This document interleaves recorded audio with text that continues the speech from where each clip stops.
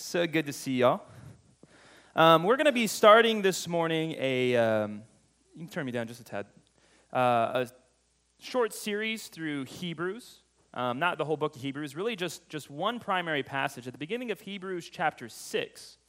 In fact, it's kind of funny, we're going to be studying this because the author of Hebrews is really trying to pass up these things and not address them.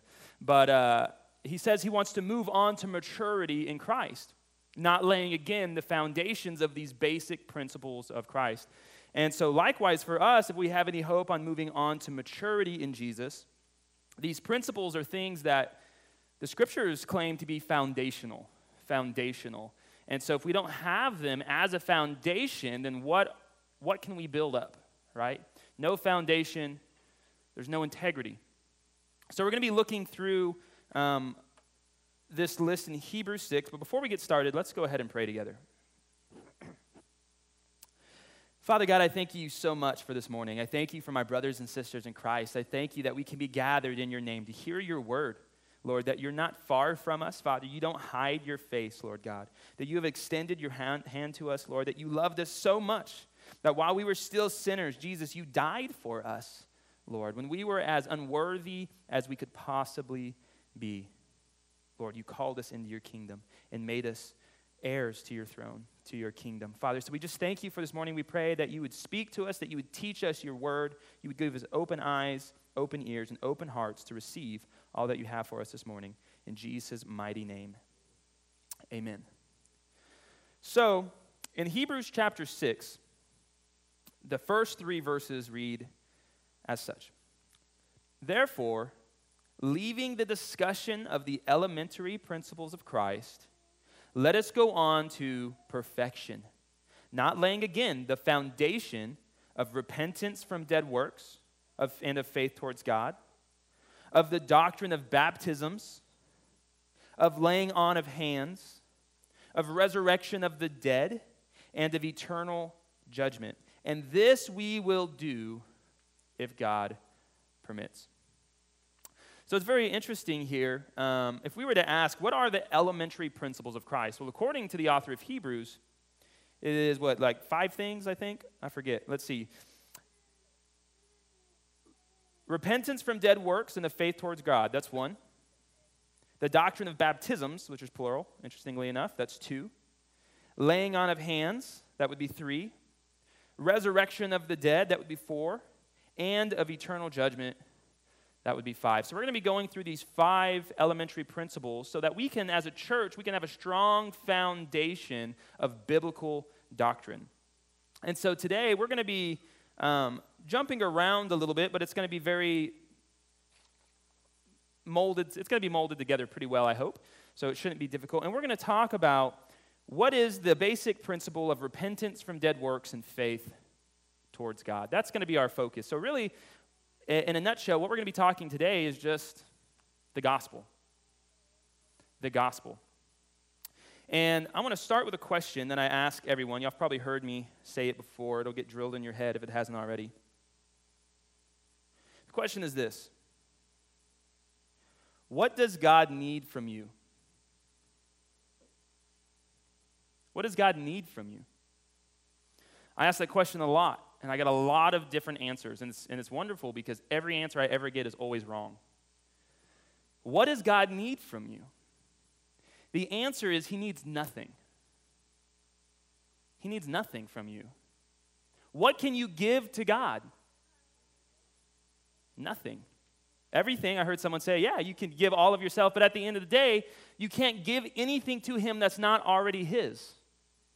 God possesses all things. He spoke, and stars were created. He spoke, and he put all creation in order. He spoke, and his will comes to pass. We are his creation. We're not somehow independent of his will. We're not independent of his power, of his purpose, of his plan. We are only that which God has allowed in this creation. So there is nothing we can give to God that is not already his. And God is completely self-sufficient within himself. He did not create, the world and man and angels because he was lacking anything. He created all things just for the glory of his own name. And so before we can even talk about anything scripturally, we have to understand that God needs nothing from you. And not only does he need nothing from you, but you can add nothing to him. Nothing. It's impossible.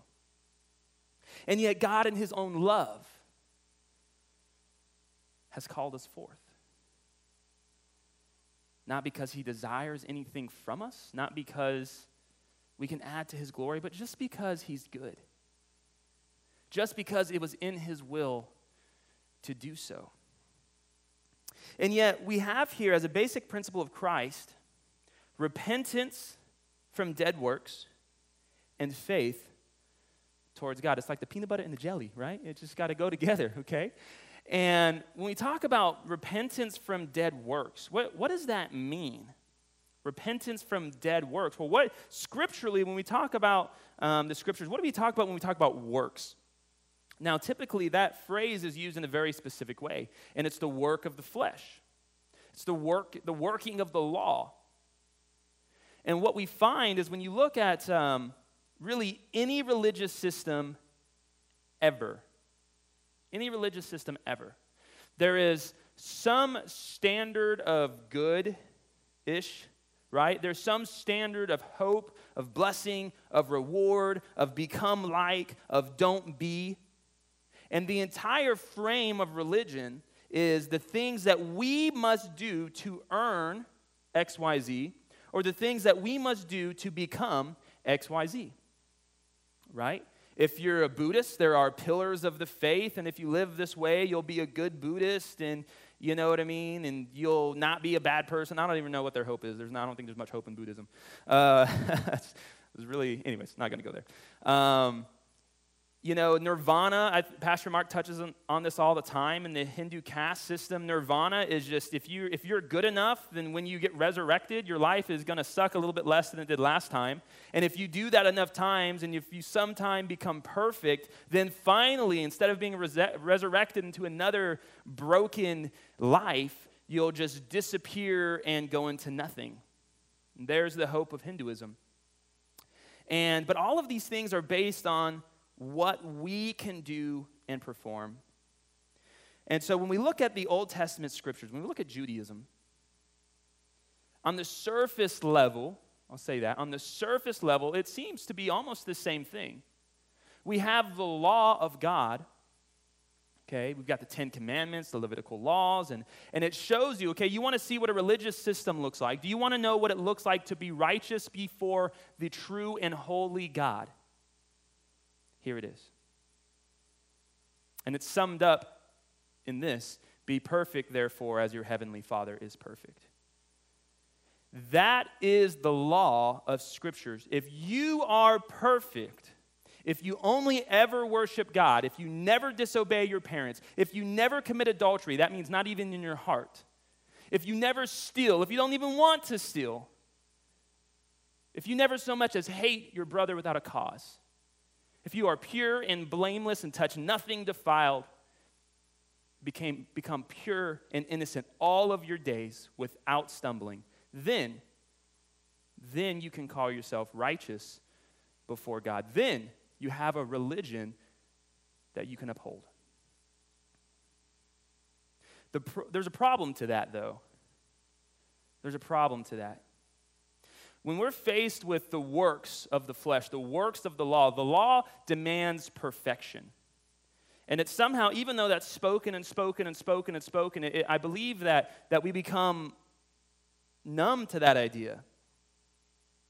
And the issue with a perfect law is that when you consider your own life and your own understanding of how imperfect you are, anybody want to disagree with that statement? Didn't think so. When you understand how imperfect you are, any hope of being righteous before God according to your own works or even religious workings has completely been voided. Has completely been voided. Because the scriptures say clearly that if you break one law at one time, you have broken the whole law, and you are a transgressor before God. So even if today you could somehow, and this is impossible, but even if today, going forward, you could repent and you could keep the full law, you're already condemned from the laws you've broken in your past. There's no hope. Not in the law. Not according to works. And in fact, if anyone had any concept that maybe somehow we are good or righteous before God because of, well, I've been a pretty good person. I've, done my good deeds, right? I've given some money to the guy in the street. I've bought pizza from this guy. I'm a pretty decent guy. We then would be confronted with the truth of Scripture, which is very prevalent. Truth of Scripture like we find in Romans 3, verses 10 through 12. In Romans 3:10, he's actually quoting somewhere, probably Isaiah. I forgot to look it up. As it is written, there is none righteous. No, not one. There is none who understands. There is none who seeks after God. They have all turned aside. They have together become unprofitable. There is no one who does good. No, not one. And yes, when he says no one, that includes you. And that includes myself. And this is right in line in Romans 3:23, just later in the chapter. Paul writes this and says, look, we have all sinned and we have all fallen short of the glory of God. Now, to us, we compare ourselves to other people and we say, well, that's not too bad because I'm pretty good and those guys are really bad and I'm not that bad, so I'm pretty good. Right? That makes sense. But when you understand that perfection is what is commanded, the more you look at that, the larger the gap between us and the perfect character of God becomes. Isaiah 64:6 says, but we are all like an unclean thing, and all of our righteousnesses are like filthy rags. All of our unrighteousness are like filthy rags. Here you go, God. You know what? I'm going to come. I'm going to offer everything to you. And he's like, filthy rags? Thanks, man. Appreciate that. You know what I mean? It's really what I needed today, sitting up here in the heavens, ruling over all things.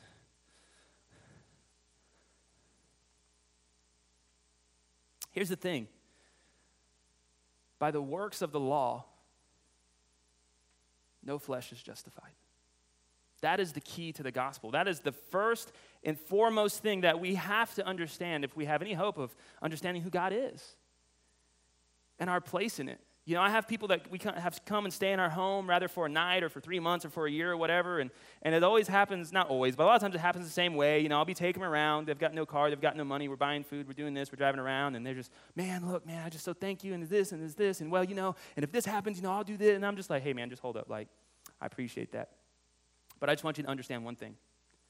I don't owe you anything. And I know I don't owe you anything. And I need you to know that I know I don't owe you anything. Now, that might sound kind of harsh, but it's because I follow up with, so everything that's done is out of love. It's because I love you and Jesus loves you. It's not out of obligation. So you need to understand that. And that takes the weight off of them, takes the weight off of me, and it helps them to understand the gospel. God does not owe you anything. He knows that. He's just waiting for us to catch up to that reality so that then we can understand how great and vast his love poured out on us truly is.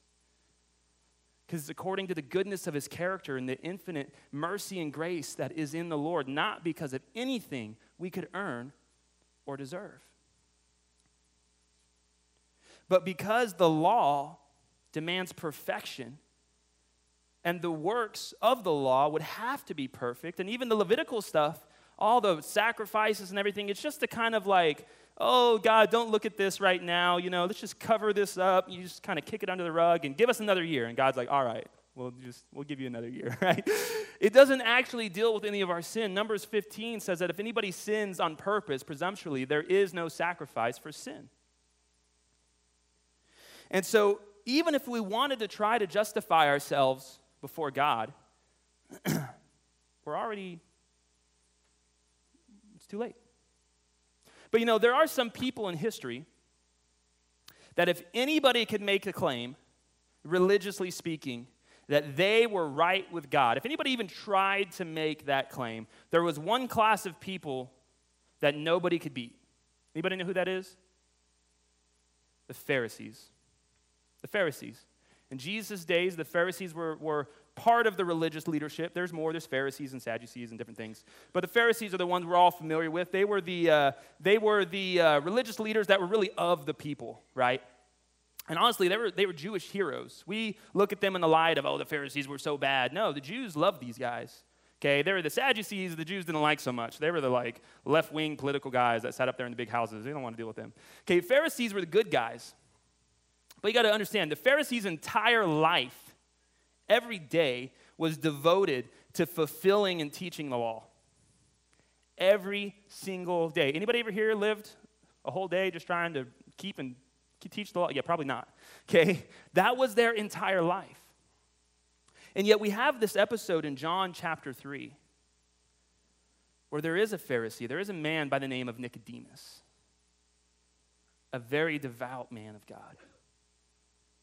And it says in John chapter 3, verses 1 through 17, there was a man of the Pharisees, a lawkeeper, named Nicodemus, a ruler of the Jews.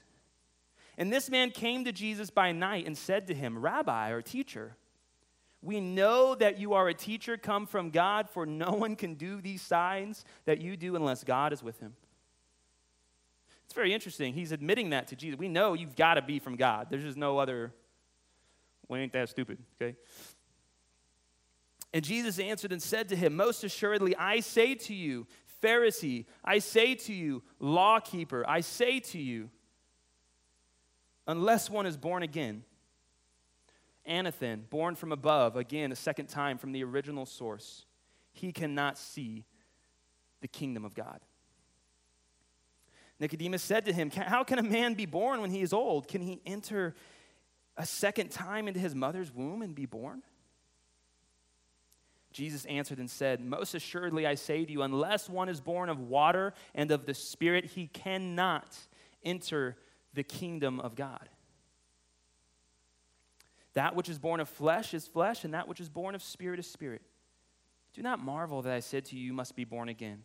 The wind blows where it wishes, and you hear the sound of it, but cannot tell where it comes from and where it is going. So is everyone who is born of the Spirit. Nicodemus answered and said to him, how can these things be? Jesus answered and said to him, are you the teacher of Israel, and you do not know these things? Most assuredly, I say to you, we speak what we know and testify what we have seen, and you do not receive our witness. If I have told you earthly things and you do not believe, how will you believe if I tell you heavenly things? No one has ascended to heaven but he who came down from heaven, that is the Son of Man, which is a term for the Messiah, a term for Jesus, who is in heaven. Now listen to this. And as Moses lifted up the serpent in the wilderness, even so the Son of Man must be lifted up, that whoever believes in him should not perish, but have eternal life. For God so loved the world that he gave his only begotten Son, that whoever believes in him should not perish, but have everlasting life. For God did not send his Son into the world to condemn the world, but that the world through him might be saved. Jesus just laid out, hey, you want to get saved? You want to enter the kingdom? You have to be born again from the Spirit. You have to look at the Son of Man as he's lifted up and believe. There's not a whole lot of law keeping involved. And in fact, the Israelites in the wilderness with the law and in their rebellion, God himself sent fiery serpents into their camps. And these snakes were biting the people, and they were obviously in pain, and they were dying. And he didn't say, okay, well, now that you're dying because you're rebellious, if you go and keep the law, you'll be healed. No, they were under this judgment because they had already rebelled. Instead, God told Moses, you make a staff with a serpent on it, and you lift it up. And if anyone so much as looks, if they believe my word, which I'm giving to you, and just simply looks at that staff, they will be healed. And Jesus relates that event to himself, that just as Moses lifted up the serpent and all they had to do was believe and look and gain their healing, that when Jesus Christ was lifted up on the cross, all that looked to him and simply believe.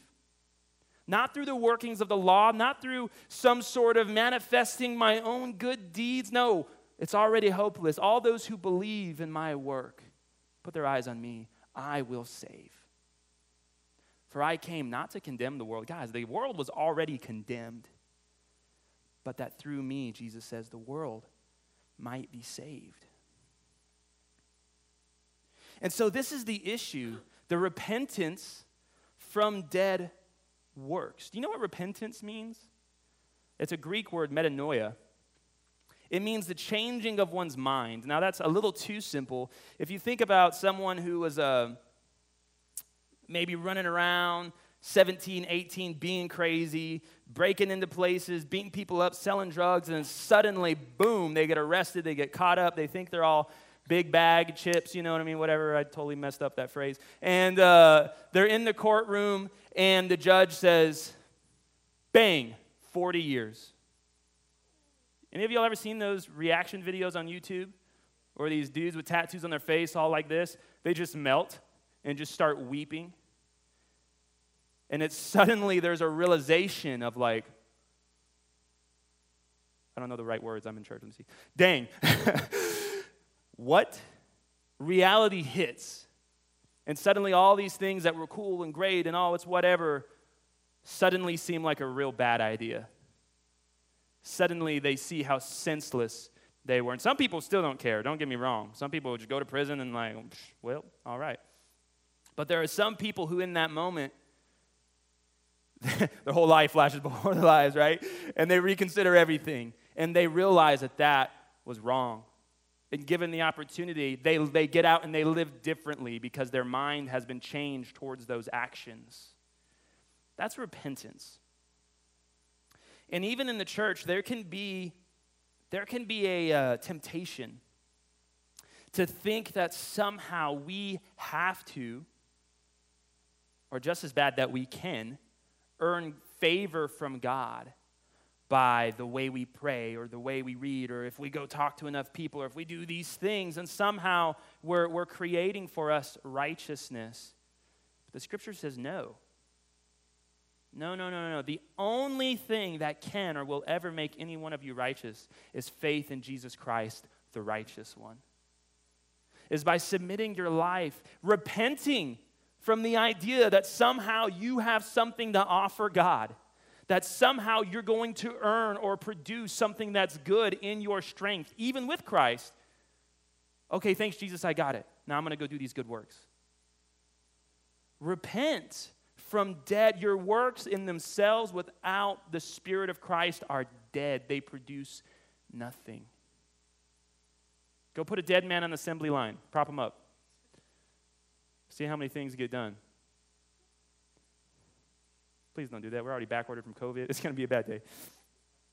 But you understand that you need to understand that Jesus says, as he was talking to the Pharisees, even here in Matthew 5:20, Jesus says, "For I say to you that unless your righteousness exceeds the righteousness of the scribes and Pharisees, you will by no means enter the kingdom of heaven. Unless your works are greater than the Pharisees' works," who that was their whole life, who even, they were tithing. Some of y'all don't even tithe out of your money. They were tithing out of their mint and cumin. I don't even have mint. Okay, we have mint. Yeah, we got mint. We need some cumin. They were even tithing out of their mint and cumin. These dudes, as the world considered, were as righteous as it gets. And Jesus was telling them, unless you're more righteous than them, you will not enter the kingdom. Man, if Benny Hinn was a real thing, I could have sworn Jesus could have just said that. People would have just been falling over everywhere, I'm sure, right? On the inside, people were probably like, what? I have to be more righteous than a Pharisee? That's not something to go, okay, let's do it. That's something to fall to your knees and say, well, then there's no hope. And that's why Jesus came and he said, look, I am the way, am the truth, am the life. And no one will come to the Father unless they come through me, because through your works it is hopeless. Galatians 3:10-11 says, For as many are of the works of the law, if you have any hope in yourself that you can produce righteousness by your own hands, as many are of the works of the law are under the curse, for it is written, cursed is everyone who does not continue in all things which are written in the book of the law to do them. But that no one is justified by the law in the sight of God is evident. For the scripture says, the just shall live by faith. The just will live by faith. Guys, that's freedom. That is amazing freedom. Because what I see is that even though we believe in Jesus and he's our Savior, if we still hold the weight of our position on like the spiritual thermometer, like I don't know where that exists anyways, by what we do or cannot do, then when things don't go our way, when we don't see things produced the way we wanted them to be produced, when things don't happen the way we think they should, suddenly that weight falls on us. And it gets harder and harder and harder to hold. And people run from the Lord instead of to him because they feel like somehow they have failed or they have not produced or they have not got it right because they're still trying to do it themselves. But Christ says no, that if that's the way you're going to live your life, you're under a curse. The righteous, they just live by faith. They trust that Jesus was enough. They trust that God will send them where he wants to send them, that he will bring them what they need. He trusts that God will empower them, that God will use them however God wants to use them. And they rest their hope fully in Jesus. That's why it's the repentance from dead works and faith towards God. And it's the only thing that pleases the Father. In Hebrews, it says that without faith, it is impossible to please God. Without faith, without trusting Jesus in every part of your life, it is impossible for you to please the Father. But this is the salvation by which we now live. I've got just about 3 more passages. Ephesians 2, 4 through 10. For God, who is rich in mercy, listen to this, because of his great love with which he loved us, even when we were dead in our trespasses, made us alive together with Christ. Guys, by grace you have been saved. And raised us up together and made us sit together in the heavenly places in Christ Jesus, that in the ages to come he might show the exceeding riches of his grace in his kindness towards us in Christ Jesus. And this is the core of the gospel. For by grace you have been saved through faith. And that not, I wish y'all could underline that, not of yourselves. It is the gift of God, not of works, lest anyone should boast. For we are his workmanship, created in Christ Jesus for good works, which God prepared beforehand that we should walk in them. Look, if you've been called into the kingdom, if you have faith in Christ at all, it's because the Father who is good gave it to you. And the life that you will live by faith, he has already determined. Just surrender to that. Just trust that God's will and grace for your life is enough. And if you can surrender to that, you will have peace. And the Father will lead you if you do. For Romans 4 through 5 says basically the same thing. Now to him who works, the wages aren't counted as grace. They're counted as debt. It's just what you owe God anyways. But to him who does not work but believes on him who justifies the ungodly, his faith is accounted for righteousness. So as we come to a close here this morning. Wow. So you said Friday night, I guess. I don't know. It's Sunday, right? Look at that. I'm watching them come on. Okay. As we come to a close this morning, we can talk about dead works. We can talk about righteousness that comes only through faith of God. But there's that key word, repentance. And as we close, I just want to talk about what does that look like? What does it look like to have a heart that is truly repenting from dead works, from our own procedures, and trusting ourselves into the hand of God? And this is the last thing that I want to read. This is from Luke chapter 18. And this is Jesus giving us an answer. Giving us an answer to what does this look like.